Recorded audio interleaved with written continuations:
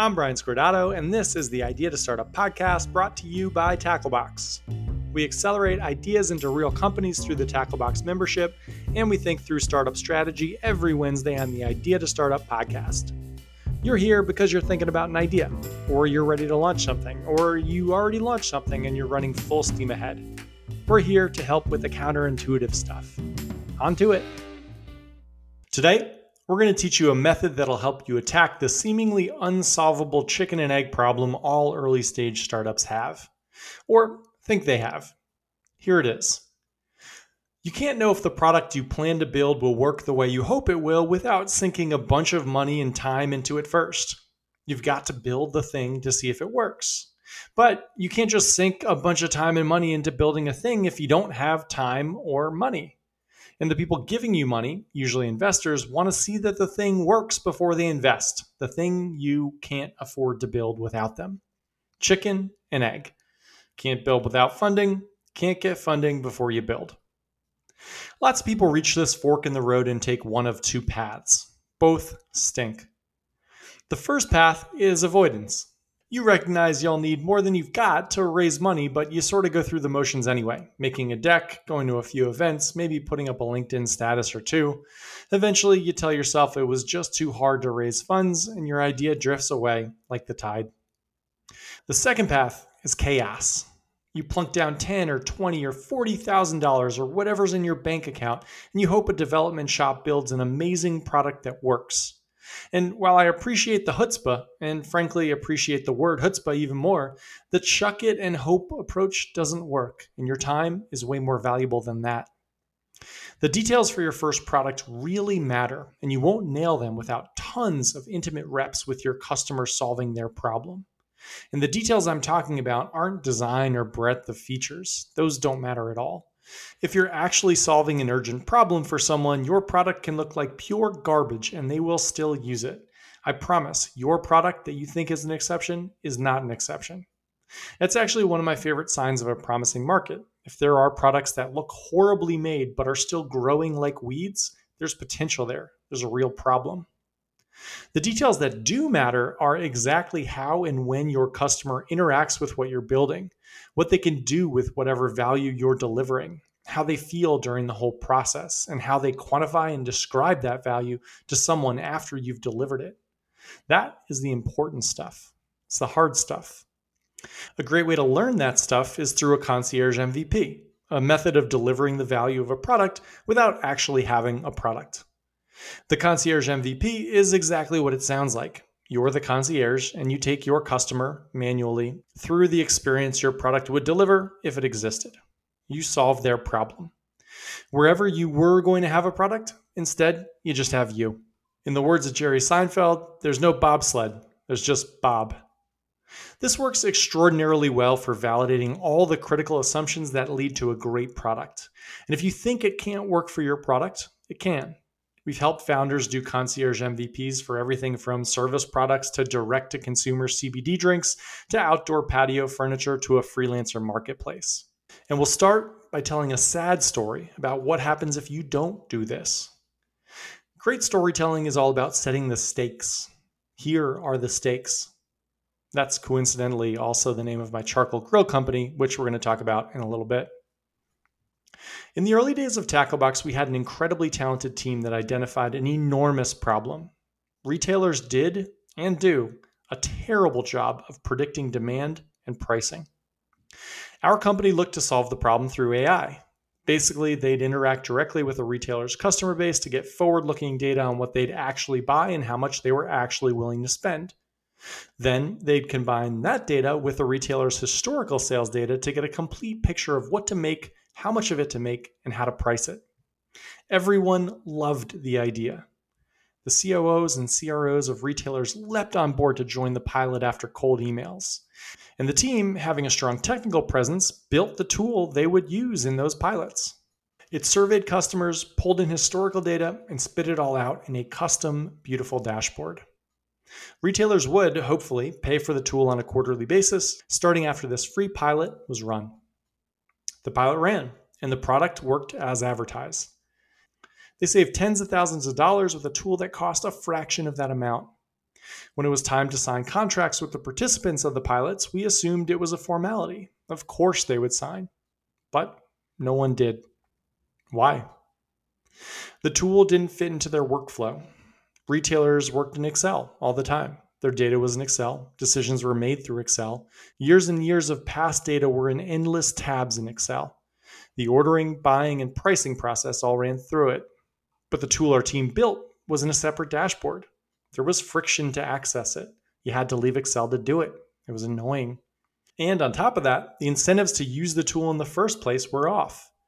What we thought would be a tool for merchants to get better at their job was seen as a threat by those merchants. They thought this tool, if it worked, would replace them. They weren't entirely wrong. That was the plan. So they didn't use it. Or if they did, they certainly didn't say it was responsible for the better decisions they'd made. That was all them, thank you very much. Their job relied on them predicting trends. So when they did, of course they took credit for it. So when the higher-ups, the same ones who brought in the tool for the pilot, asked the merchants if it was useful, the answer was a resounding no. Our company then tried to find smaller retailers who might get value from it, companies without dedicated merchants or with merchants who were severely overworked. But the way the tool was built, it needed years of historical sales data and a certain number of customers. It didn't work with smaller retailers. The tool was rigid. The solution that was built didn't solve anyone's problem, and that was that. A concierge MVP might have avoided this fate. We would have found a more flexible way to help a retailer forecast demand before building out an actual product. We probably would have quickly realized by watching over their shoulder that anything outside of Excel was untenable. We'd understand how the product made merchants feel. We'd maybe be able to navigate the systemic problems, but also might have been able to just write it off with less of an investment. Today, we'll talk about how you can set up and run a concierge MVP to keep you from that fate, using a few ideas I simply cannot get out of my head. After, a little smooth jazz. If you've got a startup idea and a full-time job and want to test out the former before you leave the latter, come and work with us. Apply at gettacklebox.com. Over 400 startups have tested and built ideas through our program, and those businesses are now collectively worth over $1 billion. Our program helps you prioritize and execute, and our members and me and the team keep you accountable and give you feedback along the way. Come build with us at gettacklebox.com. Back to it. Concierge MVPs. We'll start with what the Concierge MVP is for. 3 big things. First, you'll validate the problem in customer.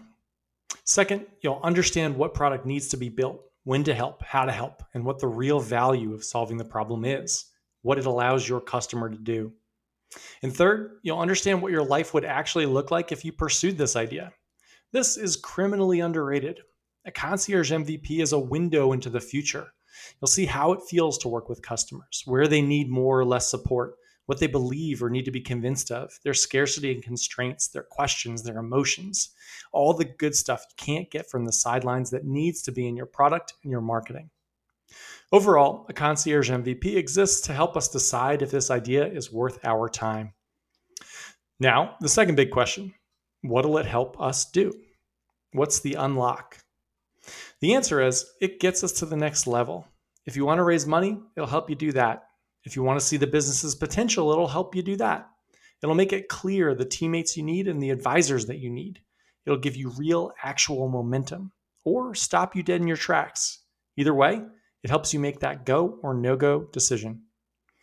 The category shift from sort of working on an idea to the founder of X business that occurs once you run a concierge MVP is staggering. Great, moving on. It's a 20-ish minute skills episode, so we got to haul butt a little bit here. The concierge MVP itself is a 4-step process. I'll lay out those steps, and then I'll tell you a story about 2 companies that ran through them. Hopefully, it sparks something for you. Bing, bang, boom. The first step of a concierge MVP is to identify the underlying hypothesis of your business. I like using this structure. If I can help X do Y, it'll allow them to Z, which is so valuable that they'll have to tell other people about it. This seemingly simple thing is trickier than it sounds. Let's say I'm building a new kind of charcoal grill, and the reason I'm doing it is that I love the razor blade business model, and I think I can sell people charcoal on a subscription forever. And if you can't tell, I've thought about this before. I told you the name earlier was Here Are the Steaks, but there are a lot of mediocre steak puns I've been kicking around for the grill. So far, none of them have stuck. Sorry. Anyway, my hypothesis would be if I can help people who love charcoal grills get a better grill, it'll help them grill better. Yikes. It becomes clear very fast that I don't really understand the problem or the customer and that the idea was about me, not about them. That won't work. Alternatively, here's the answer from a startup we've worked with that gamifies sales. Quote, if I can help Series A B2B SaaS companies measure, prioritize, and gamify the small tasks that lead to higher sales per employee, they'll execute at a higher level and be able to raise a new round of funding. This is a lot better. Probably ready for a Concierge MVP. The second step of the Concierge MVP is to dig in on the customer part of the hypothesis. The goal is to stack the deck for these first tests. You want to make sure the customer you choose for a Concierge MVP is the absolute best possible customer for you. Give yourself every chance to succeed. This way, there are no excuses. If it doesn't work, it means something is fundamentally wrong about the business. This customer should already see the value. They should be looking to solve the problem already. They should have an urgent, painful, expensive, frequent, or growing problem, and potentially already be connected to you. In the B2B SaaS example we just mentioned, this would be a customer who might already be trying to gamify sales with their staff and is publicly gearing up for a fundraise and thinks sales is the way to get there. The third step is acquiring these customers. Ideally, you've already got some. Don't overthink this. They should come from your customer interviews. They should be the reason you're starting this business. But if it has to be cold, use the hypothesis framework as your marketing. We'll help you X so that you can Y. We're launching a limited pilot, and we think you're right for Z reasons. Respond if you're interested. Always remember the 3 most powerful words in the English language. I choose you. And finally, create the plan for your Concierge MVP. Replace the product in your mind with yourself. Focus on opportunities for feedback. The gold standard Concierge MVP should feel like we're one of those detectives on NYPD Blue who's looking through the one-way mirror at the perp. We just watch our customers solve the problem, able to study everything they do. To summarize the 4 steps of a Concierge MVP: define the hypothesis, pick the perfect customer, choose the ones you want to start with, and deliver clear value manually. Now, let's run through some examples. As always, holler if you have an idea that you think is unconcierge testable. Email us at team@gettacklebox.com. We can figure it out, and if it's spicy enough, maybe we'll do it live on the pod. About 6 months ago, a founder showed up on our doorstep with an idea for a coaching service that she'd sell to businesses.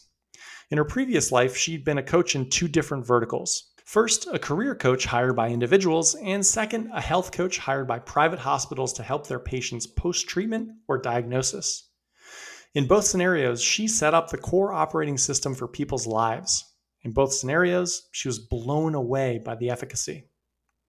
The first time we met, she told me, quote, I think I'm a really good coach, but it's not like I'm the greatest coach in the world. And yet, the people I work with make incredible strides once a system is in place. And most good coaches get those results. It's just not rocket science. You can teach coaches to get great results, and using a coach gets you consistently great results. People just don't do it. She went on to tell me her idea. Some businesses offer coaches to their employees once they reach a certain level, usually C-suite. But having coaches available for all of your employees would create astounding value. We could standardize business things like meeting agendas and takeaways, and also personal things like diet and exercise. Improving health and efficiency makes people happier at work. It removes the perception of stress. It decreases turnover. It increases happiness. Coaching could be a company's secret weapon. Woo! I was sold. What a pitch. Then the problem. Quote, but I don't want to run a service business. I want to run something that can scale. I want to spend my time thinking up the coaching systems and implementing them, tackling productivity and compensation and inter-office politics and exercise and all the topics I've been in the weeds with over the years. I think a lot of it can be done asynchronously with smart follow-up, but I need like $100K to build out the app I want, and I can't raise funding until I've got that app. Chicken, meat, egg. Time for a Concierge MVP. One of the questions I get asked a lot about Concierge MVPs is where exactly do they live? They're definitely after customer interviews and they pair best with a specific insight.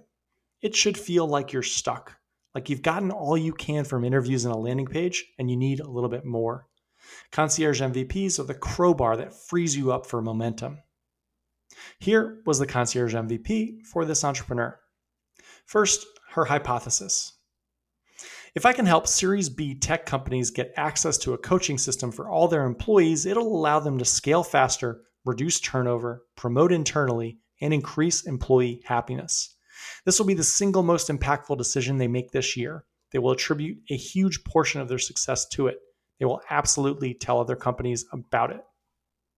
Second, her customer, quote, Series B tech companies, but deeper than that, companies that already implement coaching for C-suite executives and track employee happiness. These companies are hiring, growing, and can't afford turnover. They believe in coaching, they just didn't think it was available at all levels. Third, acquisition. She'd run interviews with a bunch and had warm leads already. Sales would be direct through emails and calls. Fourth, and most interestingly, how would she deliver the value of the product that she'd envisioned manually? The flow she'd envisioned for the eventual product was as follows.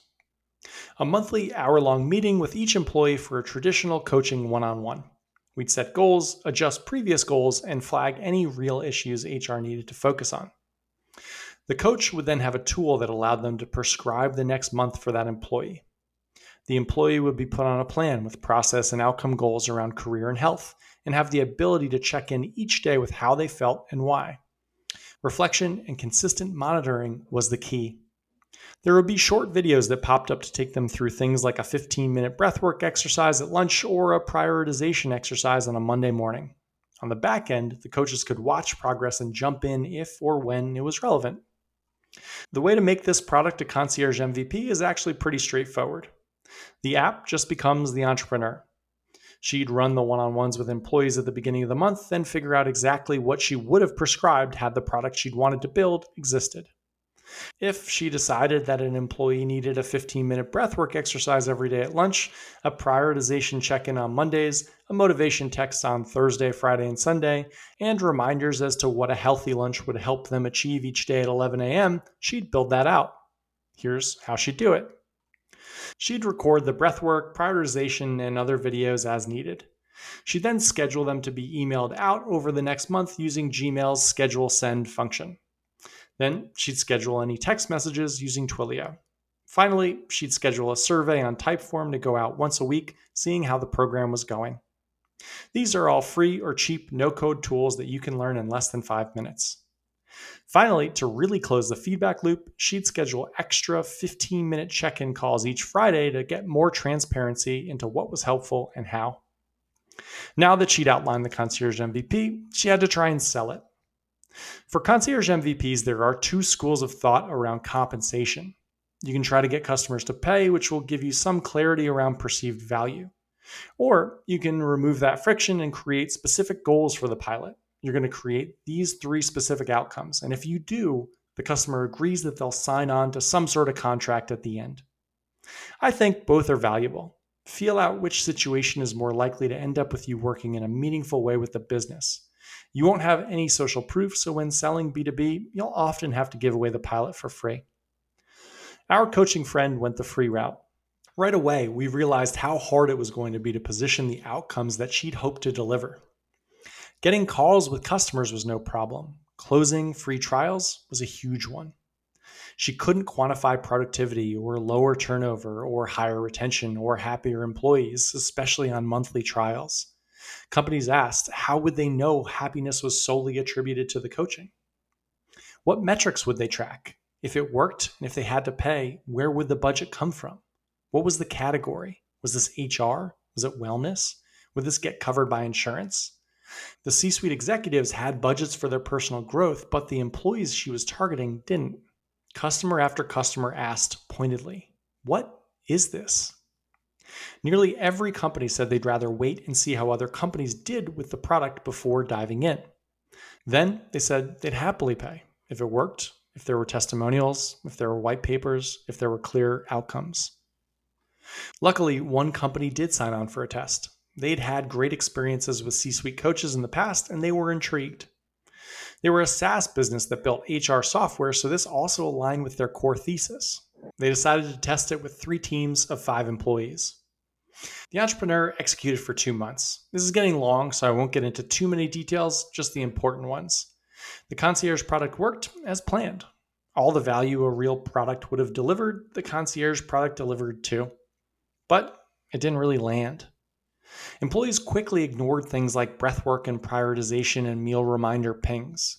They stopped responding to surveys or answered with unhelpful responses like, quote, going well. They showed up to every one-on-one and repeatedly talked about how valuable those were and how they wanted more, but we already knew coaching one-on-ones worked.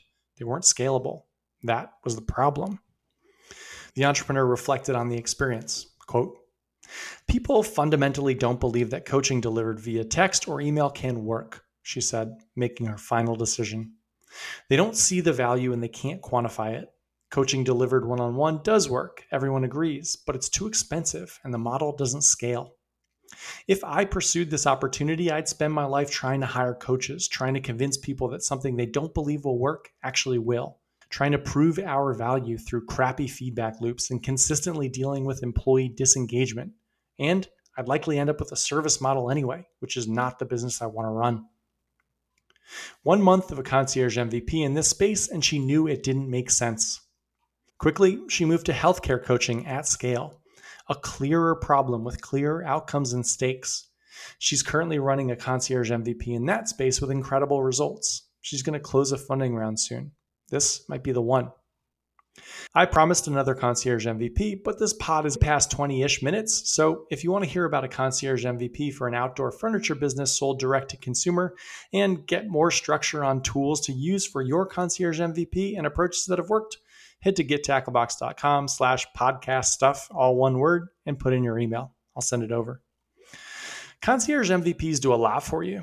They help you understand what's actually valuable. They let you see in real time what the swap looks like, how your customers' lives will change if they incorporate your product, for good or for bad.